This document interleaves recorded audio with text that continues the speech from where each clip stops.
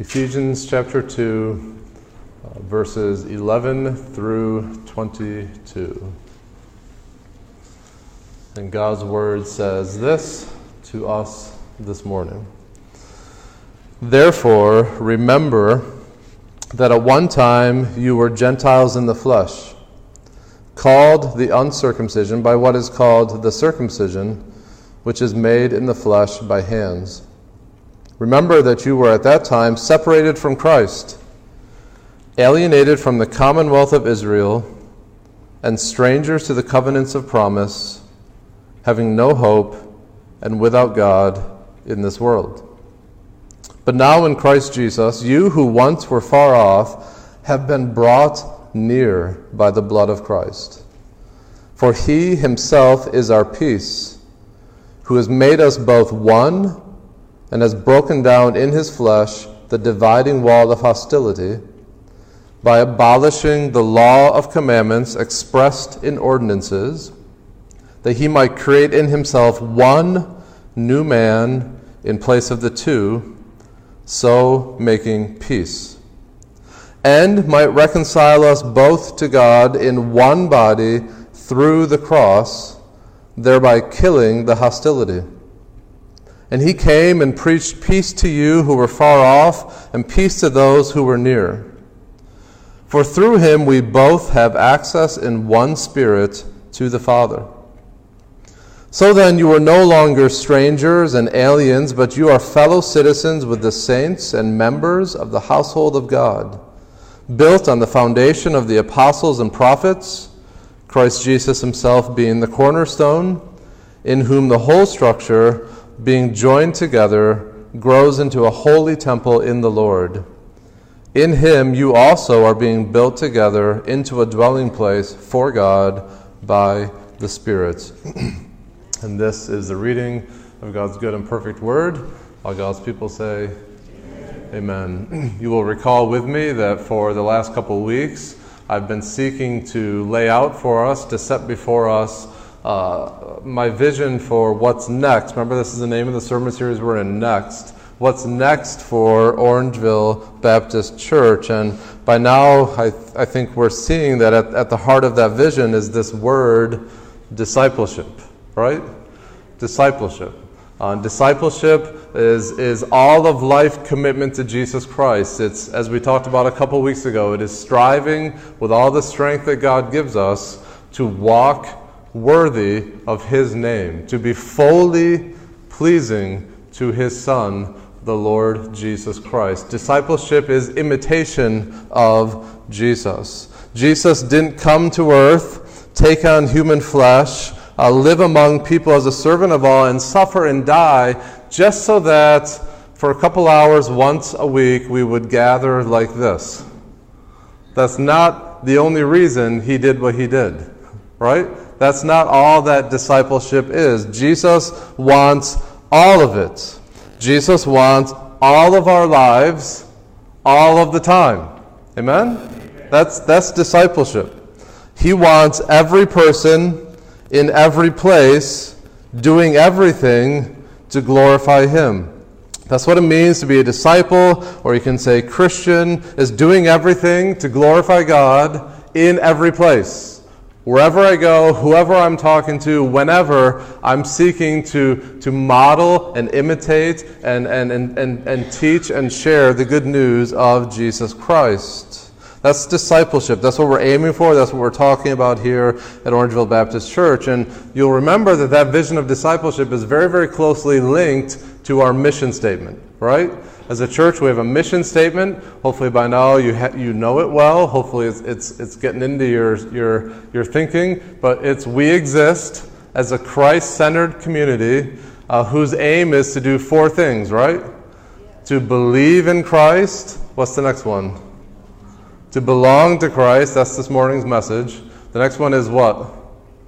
Become like Christ. And then fourthly, to build through Christ. And so last week we explained the believe part, that the first step to following the Lord Jesus Christ is to put your faith in him, to recognize your sin, and to place your faith in Him alone. That's the first step in this discipleship pathway here at Orangeville Baptist Church. The next step is that letter B for belong. And that's what we're talking about this morning, belong. And we're just picking up right where we left off last week. Last week we looked at Ephesians 2, 8 through 10. And this morning we're looking at Ephesians 2, 11 through 22. And when we talk about the word belong, what we mean by that is community. What we mean by that is the importance of being committed to a local body of believers who love the Lord Jesus Christ as revealed in the Scriptures. The Christian life is not meant to be a lonely walk. It's not meant to be a lonely walk. God doesn't save us to be a bunch of hermits who have no contact with each other except to come out of our holes for Christmas and Easter, right? That's not why He saves us. We walk the Christian life with brothers and sisters in Christ. And I want to say this morning that this is not optional. It's not optional. In order to walk by faith, in order to walk worthy of the Lord Jesus Christ, in order to be fully pleasing to Him, we need each other. We need the church. You can't choose Jesus and say, I love Jesus, and ignore the church. They're a package deal. Belonging to God by faith means belonging to God's people. Before you had faith in Christ, you were without Christ. When you place your faith in Christ, you are in Christ. You're not the only one who's in Christ. All who believe are in Christ. So when you belong to God, you belong to who? Each other. Right? You belong to God's people. And please hear me this morning when I say the word church. Don't translate that in your mind to simply what we're doing right now, because we have a tendency of doing that and thinking that way. So when you hear me say church, don't just simply think of a group of people who gather together for a couple hours once a week to sing some songs and face forward and hear some guy talk for however long he talks. That is one expression of the church. One. That's one expression of the church. But going to a service once a week is not even close to belonging. That's not what it means to walk in a community with Christ. It's not even close to the rich meaning of that word church, which we throw around a lot. It's a rich word, and this morning I'm just kind of excited to unpack some of its significance, and I'm hoping it opens our eyes to the wonder of it. But biblical community, biblical belonging, is a group of believers with whom we walk through the good, the bad, and the ugly. And we do that looking to God's Word and Christ as our hope and our source and our strength, and modeling to us and strengthening us in walking through the good, the bad, and the ugly together. We need each other. We need people who will press into us and disciple us and challenge us. I need that. You need that. Professor Donald Whitney, he puts it this way. He says, quote, "As wonderful and sophisticated as the heart is, it was never made to be just a heart, but a part of the body. The heart has no value to the body outside the body, and the heart itself can't thrive outside the body. As incredible and wonderful as you are, Christian, you were never made just to be an individual Christian, but a part of the body. As every organ and every cell is God created to be an active member of the human body, so every true Christian is God created to be an active member of a local body of Christ." That's well said. And that's the heartbeat of what I'm trying to get across this morning. The church is God's plan A, to glorify His name, to save a people for Himself. If you're serious about your walk with Jesus, you must be serious about the church. And to unpack that, we're looking at Ephesians 2, 11 through 22. This incredible passage of Scripture. The main point of it is to help us grasp the wonder of the church and belonging to Christ and His family.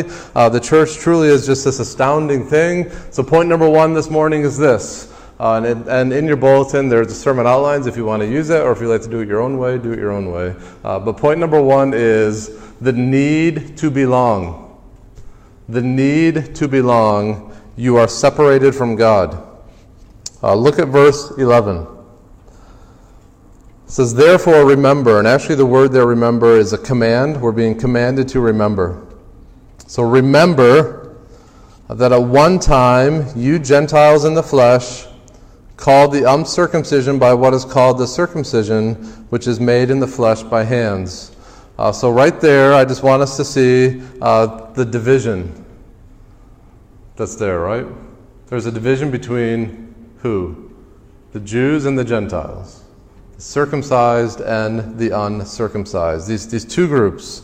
And Gentiles, just in case we're not aware or familiar with what that means, Gentile just means anyone who is not a Jew. Right? That's what a Gentile is. The word is literally ethne, nations. So it means all the nations other than the Jewish people. So there's a great division between these two groups, the Jews and the Gentiles. And to kind of help us think through this division, I think it's helpful to think of it in two ways. There's a social barrier and there's a spiritual barrier between the Jews and the Gentiles. So first, the social barrier. And the social barrier comes out in verse 11 when you see that term of derision, the uncircumcised. That's something of a religious slur that the Jewish people would use towards people like me because I'm a Gentile. You're the uncircumcised. We're the circumcised, as how they would think of it. You'll recall as Jewish people that circumcision was actually a sign from God, right? Is meant to be a sign from God, a physical sign to the Jewish people of their covenant relationship to Him. So to the Jewish people, understandably, circumcision was everything, was all important, and little else mattered. But wrongly, as is often the case, it became a source of pride and a source of separation between Jews and Gentiles. Commentator William Barclay helps us feel the alienation between these two communities and the deep-seated hostility that was there. He says this, quote, "The Jew had an immense contempt for the Gentile.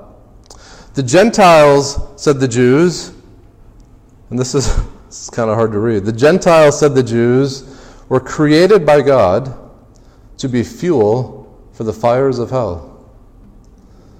God," they said, "loves only Israel of all the nations that He made."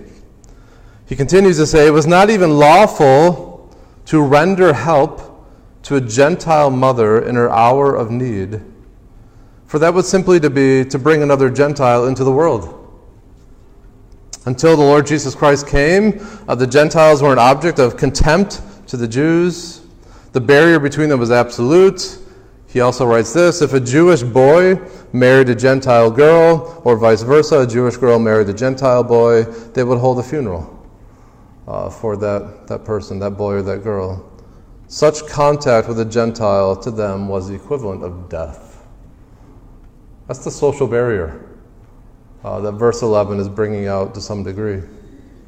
A little more about that. When a Jew would return to Israel after being out in the Gentile nations, the first thing they would do, it's a little bit symbolic, but they would shake their feet. They'd shake the dust off their feet because they don't want the dirty dust from the ethne, the nations, the Gentiles, polluting the Holy Land, that dirt. Also, if you were a Gentile in the days of the Apostle Paul and the Lord Jesus Christ, and you desire to worship the one true God, so you wanted to go to the Jewish temple and do that to worship, you would also find a barrier. You would find, in particular, a wall, and the historian Josephus writes about this. He shares it was a low wall, maybe 3 or 4 feet high, and this wall surrounded the temple, and the wall divided the outer court of the temple, known as the Court of Gentiles, from the inner court.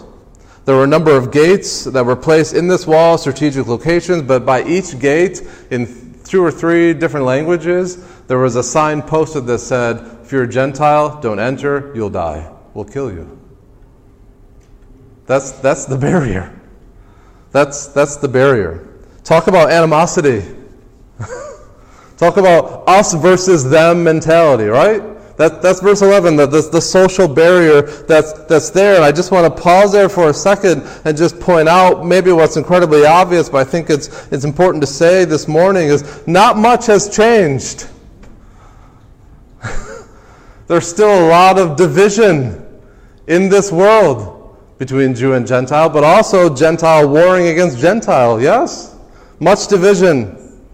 It's no secret that our world is bitterly divided along almost anything you can think of, be it politics, one's ethnicity, the color of one's skin, one's nationality, one's culture, one's gender, right? We can't even agree on gender, religion, and much more. You name it, you bring it up, there is division.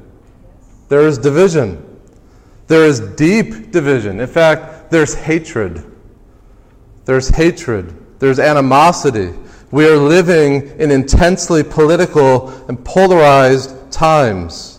There is deep contention on every side of us. Everywhere we look, everyone is shouting at each other to be heard. Everything is a lightning rod for division. We don't know how to disagree with people without getting mad and angry and wanting to hurt them, right? This is the world that we are living in. People are using hate to get rid of hate. And we're using violence to get rid of violence. We've gone unhinged. We're unhinged. If you don't like what I'm doing or what I'm saying, instead of just going and talking to me or to you, what do people do?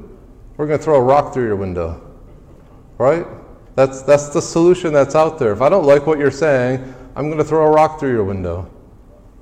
Hatred, division, racism, the sin of racism. And racism is exactly that. It's sin. And I want to be clear on something with this too. You know, the Bible doesn't talk about race. The Bible says in Acts chapter 17 that we are all one blood. There is no such thing as race, biblically speaking. We all come from Adam and Eve. There is no race. And the Bible doesn't use the word racism. The Bible describes it as a sin of the heart. It's prejudice and it's hate. It's sin. Racism is sin. To hate someone because they have a different shade of melanin than you is hateful to its core. It is sin. The second greatest commandment in the Word of God is to love your neighbor as you love yourself. So to hate someone because they look different, or because, again, they have a different shade of melanin than you do, is sinful. It's a violation of the second greatest commandment. So there's lots of hate in our world. Hate towards people with different shades of melanin. Hate in response to racism. Using hate to overcome hate. And I just want to say that there's a better way. And the better way is in our text, and we're going to get to that. But before we get to that, it gets worse. Because there's a social barrier, but then there's also a spiritual barrier, and that comes out in verse 12. In fact, it's because of the spiritual barrier and the division spiritually, I think, that crops into the social barrier. But looking at verse 12, we see 5 different ways that there's a spiritual barrier. So verse 12, he says, remember again. Remember, and you can see the 5, right? Remember that you were at that time separated from Christ. So there's that. Alienated from the commonwealth of Israel, there's the second one. Strangers to the covenants of promise, there's the third one. Having no hope, there's fourth. And without God in this world. There's the spiritual barrier. Just kind of go through that with me quickly. Separated from Christ. That word separated should jar us. Right? That should jar us. There's nothing more terrible that can be said about anybody than this. They are separated from Christ. Or without Christ. That's the worst thing I can imagine reading in the Word of God and to be said about anyone, that they are without Christ. Conversely, the most wonderful thing that can be said and can be true is that we are in Christ. And this is how the Bible thinks about people and views people. You are either without Christ or you are in Christ. And that's the issue of the day. Because those determine your eternal realities and destinies, don't they? So separated from Christ, that's a terrible place to be.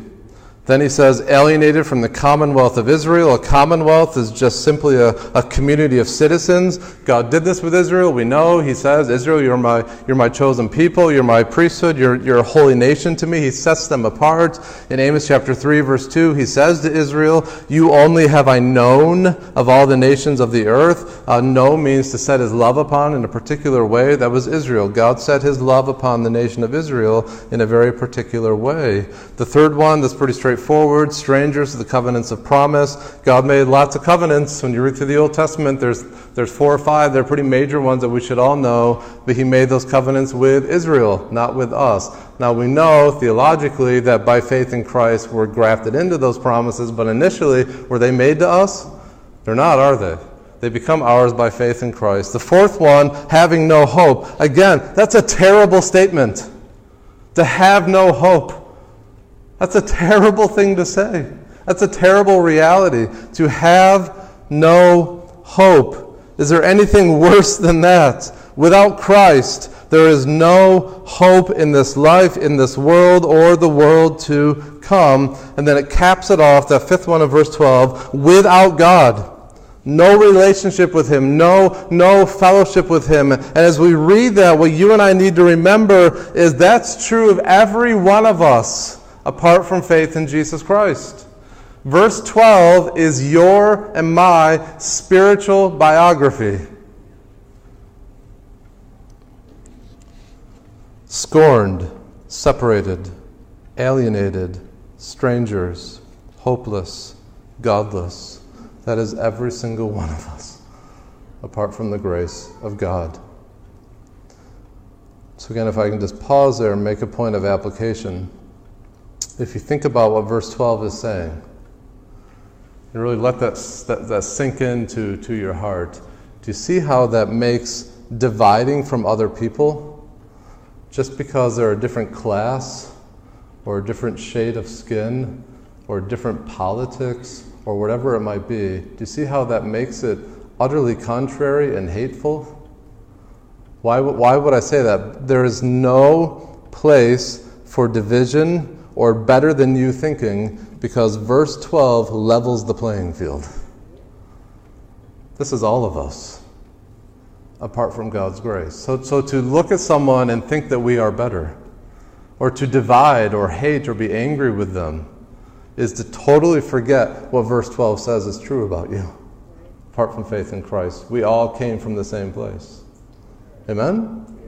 That is a verse that should humble us. If you struggle with pride, that is a verse you need to camp on.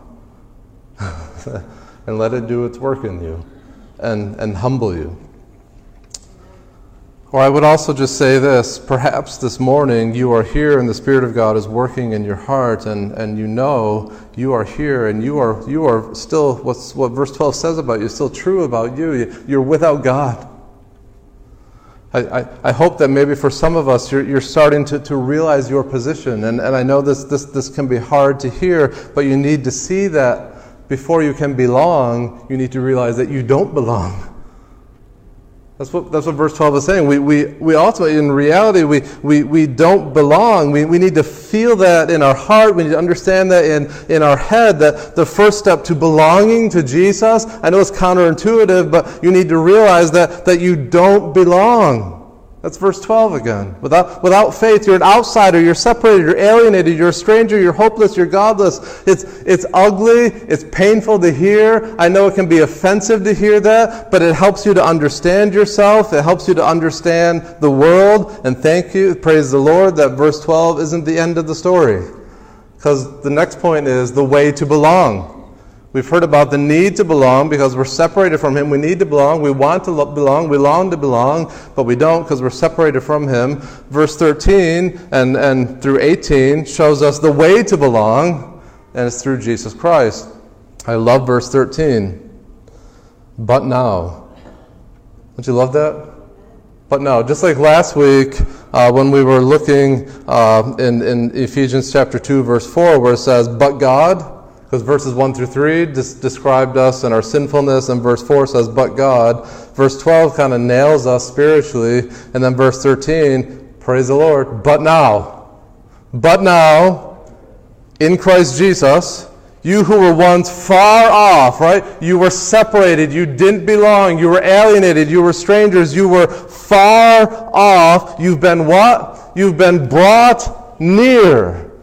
You've been brought near. How did that happen? How did Jesus do that? It says, by the blood of Christ. In other words, his death on the cross for our sins. Praise God, He did not leave us in that state of spiritual warfare. He did not leave us in that state of hostility and alienation. In His great love and rich mercy, He sent His Son to take us who were far off to bring us near to Him. In fact, to reconcile us in two ways. To reconcile us to one another, that's horizontal, right?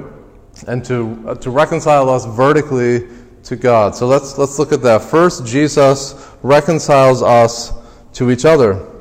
Verses 14 and 15 says about Jesus, for He Himself, that's very emphatic in the language, He Himself is our peace, who has made us both one, and has broken down in His flesh the dividing wall of hostility. And you say, what in the world is that dividing wall of hostility? I think the next part tells us when it says in verse 15, by abolishing the law of commandments expressed in ordinances. I think that's the dividing wall of hostility that Christ broke down. And I know that's a mouthful, abolishing the law of the commandments expressed in ordinances. Try saying that 10 times fast. That's a mouthful. What does that mean? Well, the word abolish is an interesting word. It actually means to render inoperable. And so the idea here is Jesus rendered the law of Moses inoperative by His work on the cross. Remember Romans chapter 10, verse 4, which says, Christ is the end of the what? He is the end of the law for righteousness to everyone who believes. What separated us from God and each other? Unrighteousness. Romans 10:4, Christ is the end of the law for righteousness to everyone who believes. And I want to tread carefully here because it could sound like by saying that I'm saying that the Old Testament law is useless. It's not useless. It's very valuable. It's still part of the inspired Word of God. In fact, in Romans chapter 7, verse 12, the Apostle Paul says about the law of Moses that it is holy and righteous and good. And I often have to check myself when I think about the law of Moses. When I read through Leviticus, do I think that this is holy and good and righteous? Sometimes we got to check ourselves with that stuff. So by saying in this verse that Christ abolished the law, it's not saying we should take those first 5 books of the Bible and just rip them out and not pay attention to them. What it's saying is that Jesus took the curse from us by dying on the cross. He satisfied the legal demands of pain and death and disobedience. And the result of that, catch what the result of that is, looking in verse 15, by abolishing the law of the commandments expressed in ordinances, that He may create in Himself, there's that emphasis on Himself, one new man in place of the two, making peace. What's the new man? You're looking at it. It's the church. The new man is the church. And it says He made one new man. New doesn't mean like the most recent invention or the most recent thing, the newest thing. It means fresh. A totally new quality to it, or characteristic to it. So what I understand these verses to be saying and reconciling us to one another is that Jesus, by His death, tore down the dividing wall that was ripping Jews and Gentiles apart, and He's made us one new man. He's made us one new church. He's made us a new man that supersedes all others. And what this means, if I can apply it this way, is this means that the core of your identity and the core of my identity is not Jew or Gentile. It's not black or white. It's not even male or female, or American or Mexican, or Democrat or Republican. That's not the core of your identity. It's none of that. The core of your identity is Christ. Amen? It's Christ. He is our peace. He made us one. Do we still have distinctions? Yes. God has glorious purpose in two genders. He has a glorious purpose in a multi-ethnicity. He has a glorious purpose in giving people many different shades of melanin. He has a glorious purpose in those things. The new man in Christ, the new humanity, this new church does not obliterate distinctions, but it does obliterate division. Amen? A church should be a melting pot of people of different ethnicities, different education levels, different age groups, different tax brackets, all of us united in the deepest, most substantial way. Jesus Christ is our peace. He's the end of hostility, the end of animosity. But that's not all Jesus did. He also reconciled Jews and Gentiles to God. That's what it goes on to say in verse 16, that he might reconcile us both to God in one body through the cross, thereby killing the hostility. That's a strong verse. Jesus didn't just merely reconcile us to one another.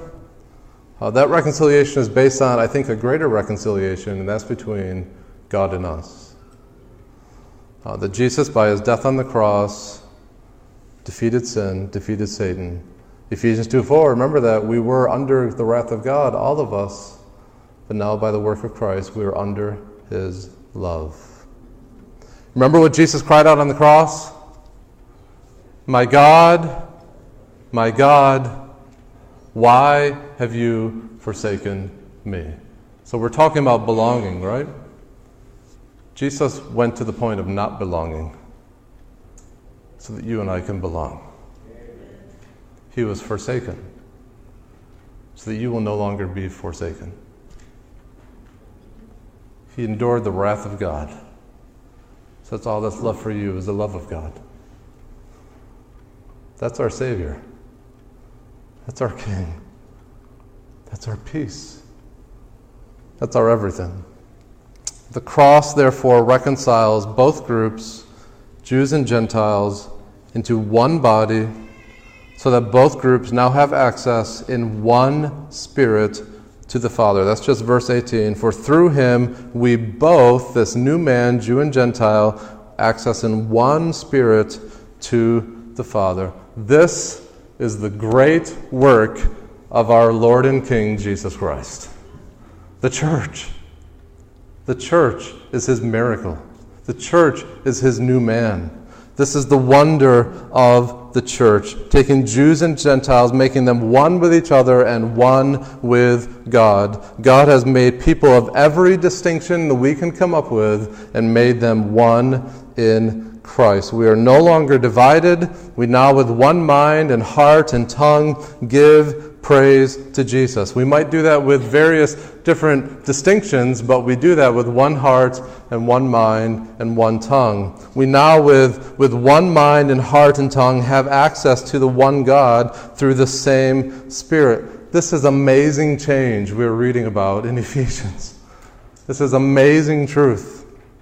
Any talk about reconciliation between Jews and Gentiles seemed impossible, right? I share with you the barriers, how much they hated each other. But now, through the blood of Jesus Christ, Jew and Gentile are found on bended knee, looking up and worshiping the one true God with the same tongue, the same heart, the same Spirit. That's what Jesus does. He is our peace. I love it. Do you love it? It's amazing truth. And I hope this is your understanding of the church. The church is where all the deep divisions that once held us apart, things like the color of your skin or politics or class or money, these things are swept away. They are washed away in the torrent of the love and the blood of the Lord Jesus Christ. This is the church. We don't make church a priority because we like the music. We don't make it a priority because it has good children's programs. We don't make it a priority because it feels good. You can find that in a lot of places without having Jesus there. We make church a priority because he is our peace. because he has reconciled us to one another. He's reconciled us to God, and we have access by the same Spirit to that one true God. That's the church. Let me put it this way. There is constant conversation around us about all the division and animosity and hatred, but the solution to that, to overcome this hurt and this divide in our country and our world, is that we need to start listening to each other, that we need to start trying to understand each other, that we need to work harder at obtaining unity and other solutions. I'm going to say something that maybe is controversial, maybe it's not, but I believe this with all my heart, and I believe this is what Scripture is teaching. I want to say as clearly as I can that you can have all those conversations you want, you can listen as much as you want, but if Christ isn't in it, it's all for nothing. It's for nothing. Preacher Martin Lloyd-Jones said not too long ago, probably 50 years ago or so, it really struck me this week. He says this, to me, one of the great tragedies of the hour, and especially in the realm of the church, is that most of the time seems to be taken up by the leaders in preaching about unity instead of preaching the gospel that alone can produce unity. The time is spent in talking and in conferences endlessly, conferences in which they, quote, explore their difficulties. And he writes, you will never get unity that way. It is the gospel alone that will produce unity. And while there is disagreement about the gospel, it is a waste of breath and energy to be talking about any possible way to unity. Amen? Are we tracking with that? Christ alone can cure. And the reason why is because Christ alone can change your heart. He can remove that deep-seated hostility and anger. It's not enough just to appeal to be friendly and goodwill and kind and listening. That's not enough. Man's nature doesn't need to be curbed. It needs to be changed. There's only one who can do that. It's Christ. And so we come to Ephesians 2. I know it's hard to read, but he tells us the truth about ourselves. He makes us face ourselves. He makes us see our sinfulness. He also makes us see that that's true of everybody else. None of us belong. We're all the same. We all one under sin. We're one in failure. We're together under the wrath of God. We need the same grace, the same mercy, the same love, the same Savior. He tells us all that so that we will see and cling to the one hope, the Lord Jesus Christ, that we would be born again by faith in Jesus Christ, reconciled by the blood of Christ. If you want to belong, there is only one thing you must do. Run to Christ. If you want unity, there is one thing you must do. Fly to Christ. He is the solution. I just want to say to you this morning, if you're feeling in your heart this longing, this sense to belong, and you feel like an outsider, I want to say to you with all the love I can in my heart, you don't need to remain an outsider. You can belong. Christ has acted in such a way that any who believe in him can belong and be part of his family. Believe in Christ. You do not need to continue to feel that sense of not belonging. Believe in Christ. He will receive you. He will forgive you. He will reconcile you. Point number 3. The implication of belonging. Jesus has brought you home. And we see this from verses 19 through 22. We've considered the need to belong. You're separated. We've considered how Christ has worked to make us so you can belong through his work on the cross. Number 3, the implication of belonging. Jesus has brought you home. Notice that verse 19 begins with that phrase, so then. So then. So he wants us to think about, on the basis of what he's just written in verses 11 through 18, here's what this means. Here's how we work this out. Since this is true, so then here's what we do. And what Paul does here is he gives us 3 pretty powerful images of the church. And I'm going to hit this part quick. Encourage you to study it deeper in the week. But there's 3 vivid images that we see here about the church. Number 1, we see God's church as God's kingdom. See that in verse 19, right? So then, you are no longer strangers and aliens. Praise the Lord. That's back to verse 12, right? You are no longer that. You are no longer separated. But you are what? Fellow citizens with the saints. Not a single solitary citizen. fellow citizens with the saints. Right? The church. He's talking about the church. The church is God's kingdom.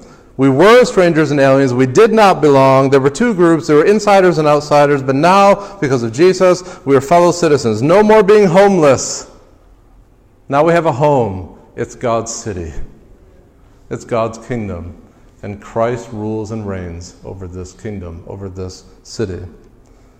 No more second-class citizens. Gone are all the social and class and ethnic distinctions. We are all fellow citizens of Christ. Number 2, we see God's family. We see that in the last part of verse 19. Paul kind of switches analogies from God's kingdom to God's family, because at the end of verse 19 he says we are members of the what? The household of God. That's family language. We are members of the household of God. So the imagery shifts from political to familial. Right? It switches from city to family.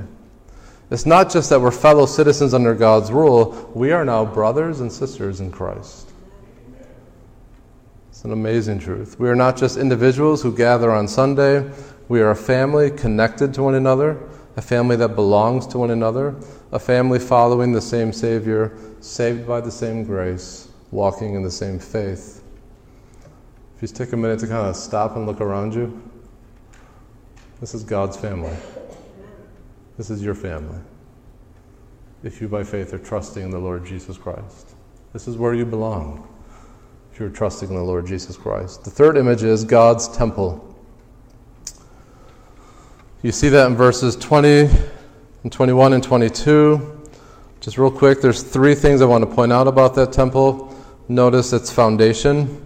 Verse 20 says, we are built on the foundation of the apostles and prophets. The apostles and prophets had one mission, to preach Christ and reveal His word. Notice the second thing about this temple, it's Christ Jesus Himself is the cornerstone. And if you're wondering what in the world is a cornerstone, cornerstone was simply the largest, I want to say it this way. It was the largest weight of the building. It was also a guide for the rest of the building. So it was this huge rock that they would place in the corner of the foundation, and they had to position it perfectly because all the lines for the rest of the structure, the foundation, had to come off of it. So the foundation and the position of all the other stones in the superstructure were determined by that rock, that cornerstone. So what that verse is saying, by saying that Jesus is our cornerstone, is that Jesus holds it all together. It's all about the Lord Jesus Christ. You take Him away, everything collapses. Everything's built on Him, supported by Him, determined by Him. And the last thing to notice about this temple, you find it in verse 21 and 22, is the individual living stones, which is kind of a weird thing to think about, living stones. But verses 21 and 22 say that, and you can compare that to, I believe it's 1 Peter chapter 2. But here we read in verses 21 and 22, in whom the whole structure, being joined together, grows into a holy temple in the Lord. In Him you also are being built together into a dwelling place for God by the Spirit. So there's a lot in there. But what that's saying is that there's the foundation, Christ is the cornerstone, Jesus is building this temple, He's building it day by day as people come to faith in the Lord Jesus Christ, and He's adding those stones, and He's saying that you and I are some of those stones. And for us to fit in that stonework, as He's building this temple for His Father to dwell, He needs to take us, kind of like Solomon. If you remember Solomon in 1 Kings 19, I think it is, where he's building the temple for the Lord, and now we had to take all the big rocks, and they took them away, and they chipped them, and they did all they had to do to shape them and to form them. Then they would bring Him and put Him into place. That's what Christ is doing in your life and in my life. It's painful, isn't it? He's sanctifying. He's chipping away.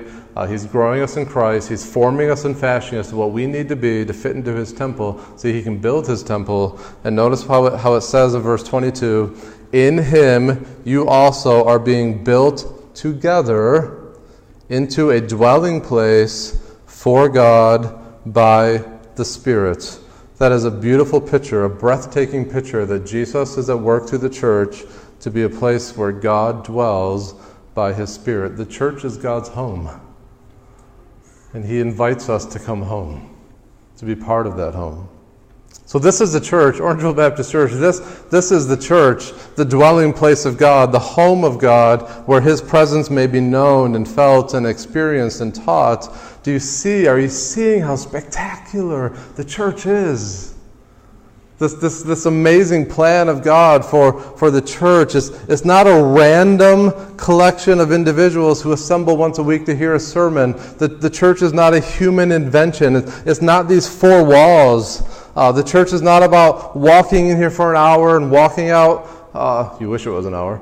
Walking out a little bit after that and saying, well, I went to church. No, we don't go to church. You see? We are the church. So we need to stop thinking in terms of attending church and start thinking in terms of being the church, God's kingdom, God's family, God's temple. What a privilege. Amen? What a privilege. And so thinking of all of that, just to wrap it up this way, that last point is how to belong at Orangeville Baptist Church, because we're talking about belonging and the work that Christ has done. What does that mean? What does that look like at Orangeville Baptist Church? Well, the first one is pretty straightforward, and I've been saying this all all morning, but you need to believe.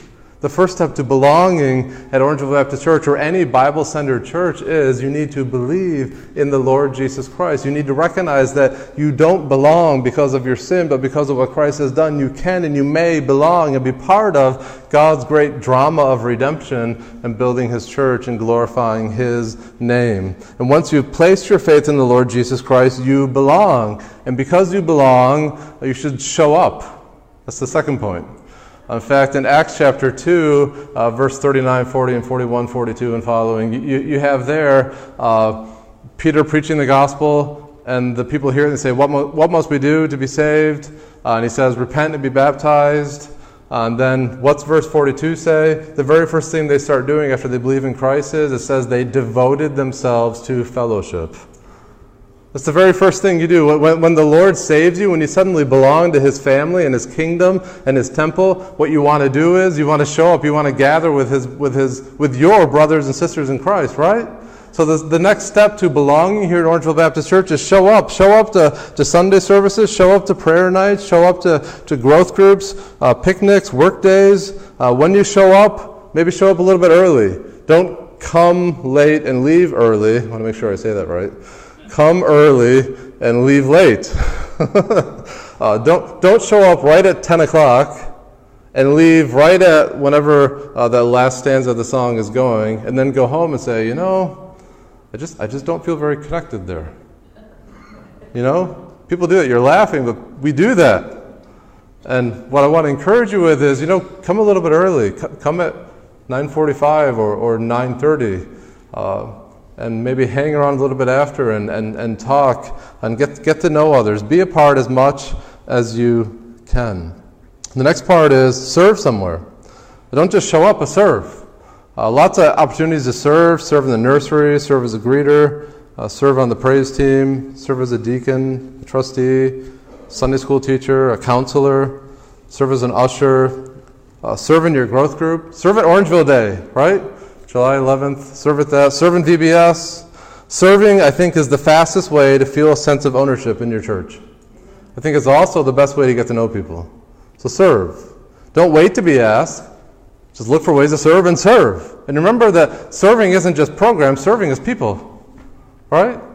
It's all about the ministry of serving each other. So don't get discouraged and think, well, I can't really do the nursery, I can't do that. You can pray for people, you can love people, you can speak to people the truth of God's Word. That's a great way to serve.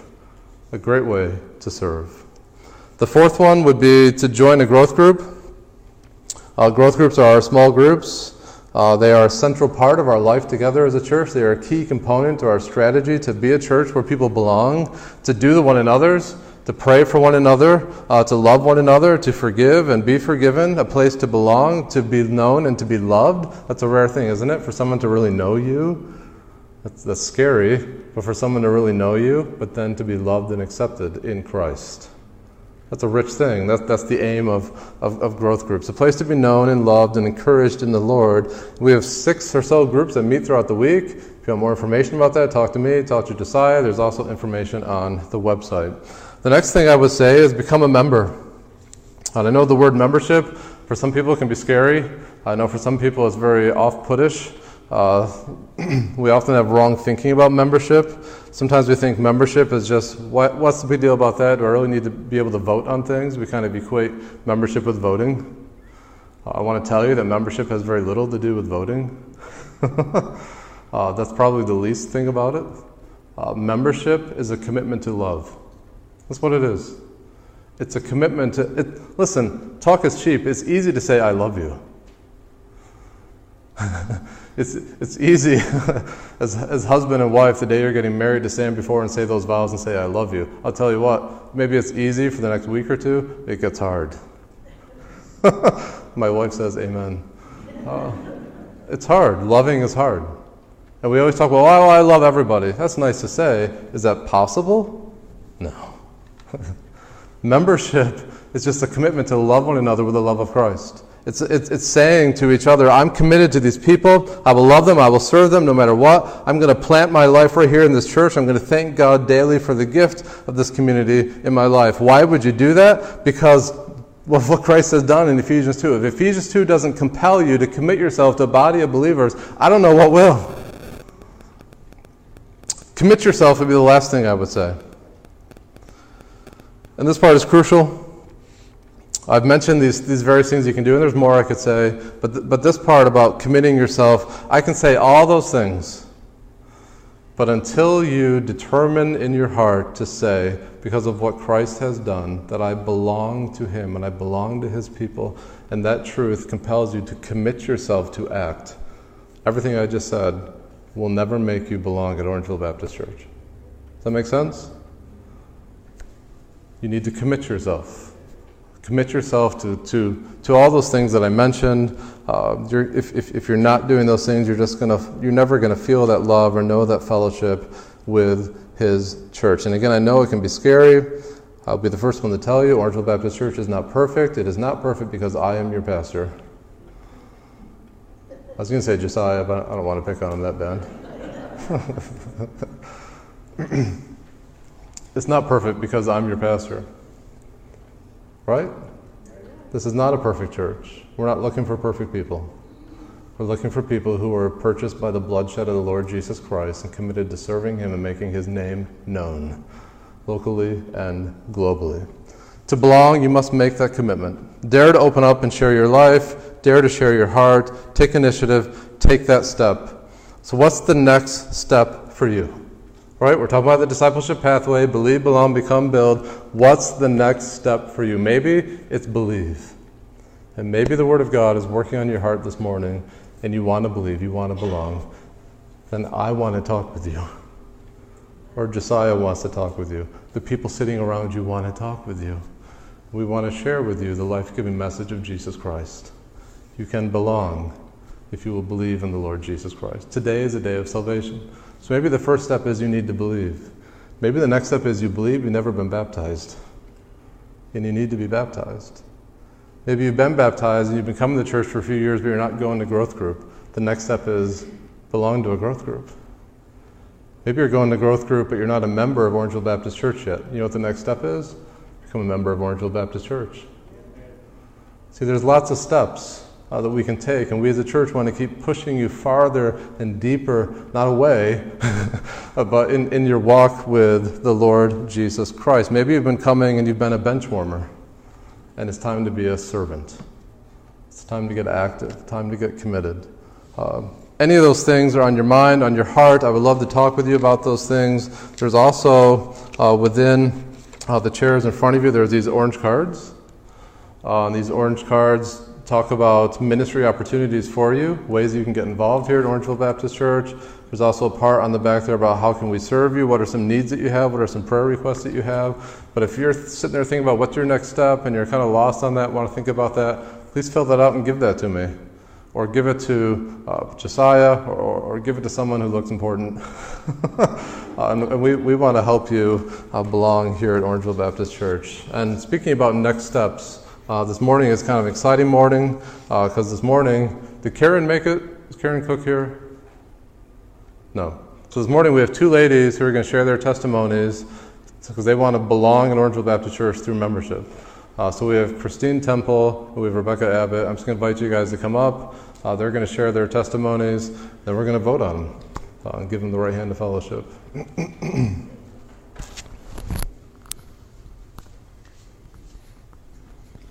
we have a microphone for them other than this? Because this is just for the audio, for the live streaming, right? Yeah, you can pin that on the metal. If you just pin it right here. Rebecca, where did you put it?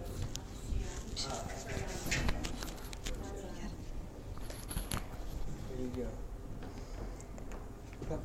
I that too? That's good. Yeah, it's two separate ones. Oh, For our online friends on the... okay. Good morning.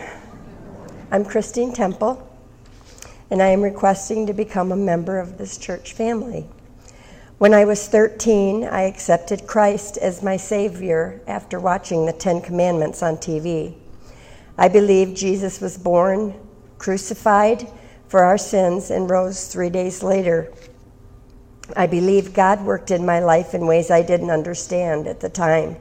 I believed God, I was not raised in a Christian home, but I was brought up in a home with alcohol abuse and domestic violence. I remember praying on those nights that things would change, but they didn't. I love my parents, and they loved me, but looking back, I saw what can happen in people's life without Christ leading them. As I grew up, I indulged in drinking, smoking, partying, looking to fit in somewhere, to belong. As I grew up, I learned more about God and Jesus. When I was 19, I had 2 girls. Even then, I fought the tug of the Holy Spirit. I thought that if I just believed, occasionally read the Bible, occasionally went to church, I was doing well. My marriage ended after 5 years. I continued to run my life without God in control and without accountability. A single mother this time, looking for direction, counting only on myself. I was just existing. I was just getting by. Psalm 118:8 says, "It's better to take refuge in the Lord than to trust in man." I had not yet figured that out. I remarried and watched my children grow, leave home and marry themselves. But 10 years ago, I saw God at work. My daughter's marriage was ending. She was damaged and her spirit was broken. She turned to God, and He started to change her, heal her broken spirit, and shower her with His strength and love. All I knew is I needed Him in my life. I needed to change my way of thinking. In 2006, I became a member and was baptized in the Otsego Baptist Church. 3 or 4 years ago, we moved here to Shelbyville. I continued to struggle with commitment and surrendering to God. I was not faithful with attending church. I found myself once again in the driver's seat. Now at 62, with biblical counseling and reading the Bible, Scripture hit me, and it hit me hard. Ephesians 4:1-7, and I read this passage 4 times before my eyes were open. As a prisoner for the Lord, then I urge you to live a life worthy of the calling you have received. Be completely humble and gentle. Be patient, bearing with one another in love. Make every effort to keep the unity of the Spirit through the bond of peace. There is one body, one Christ, just as you were called to one hope when you were called, one Lord, one faith, and one baptism, one God and Father of all, who is over all and through all and in all. But to each one of us, grace has been given as Christ apportioned it. I am still learning and growing, and I continue to struggle with the put on and put off on principles as written in Ephesians 4:22 through 24. God continues to work in my life every day.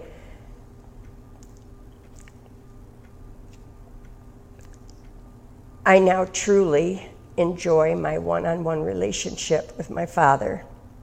I know one thing is for sure: I am a sinner who's destined to burn in hell. But because of God's love for me and his gift of grace, I will live eternity in heaven. Thank you.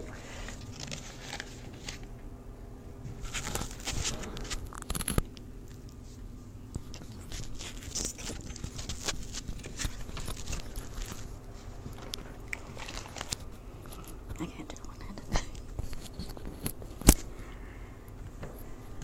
I am no way as organized as she is. No way.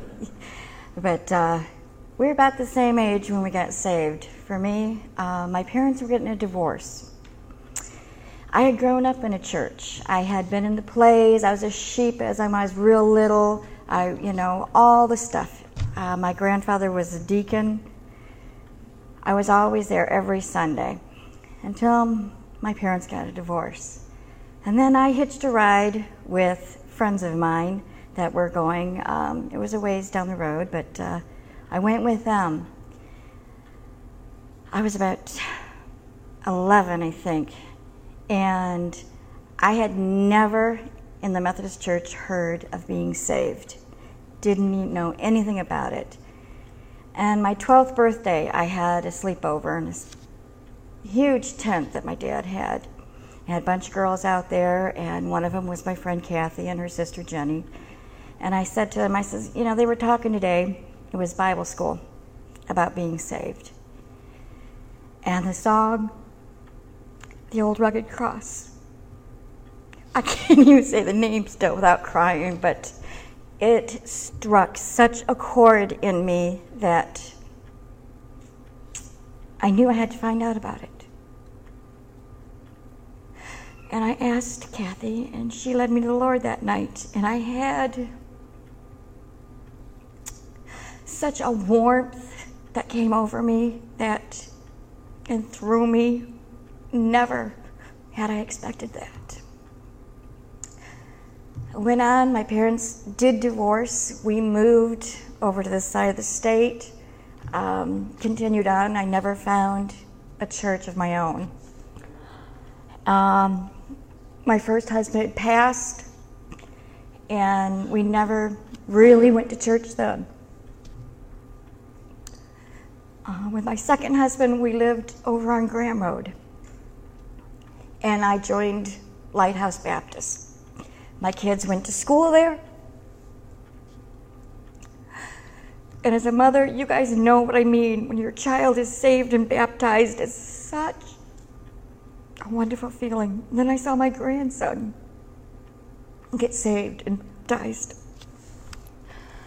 My husband now, we shopped around. I can't get him to come to church. It's one of my prayers. But here, I'd go to another church. I'd come back here, go back and forth. I found a home here.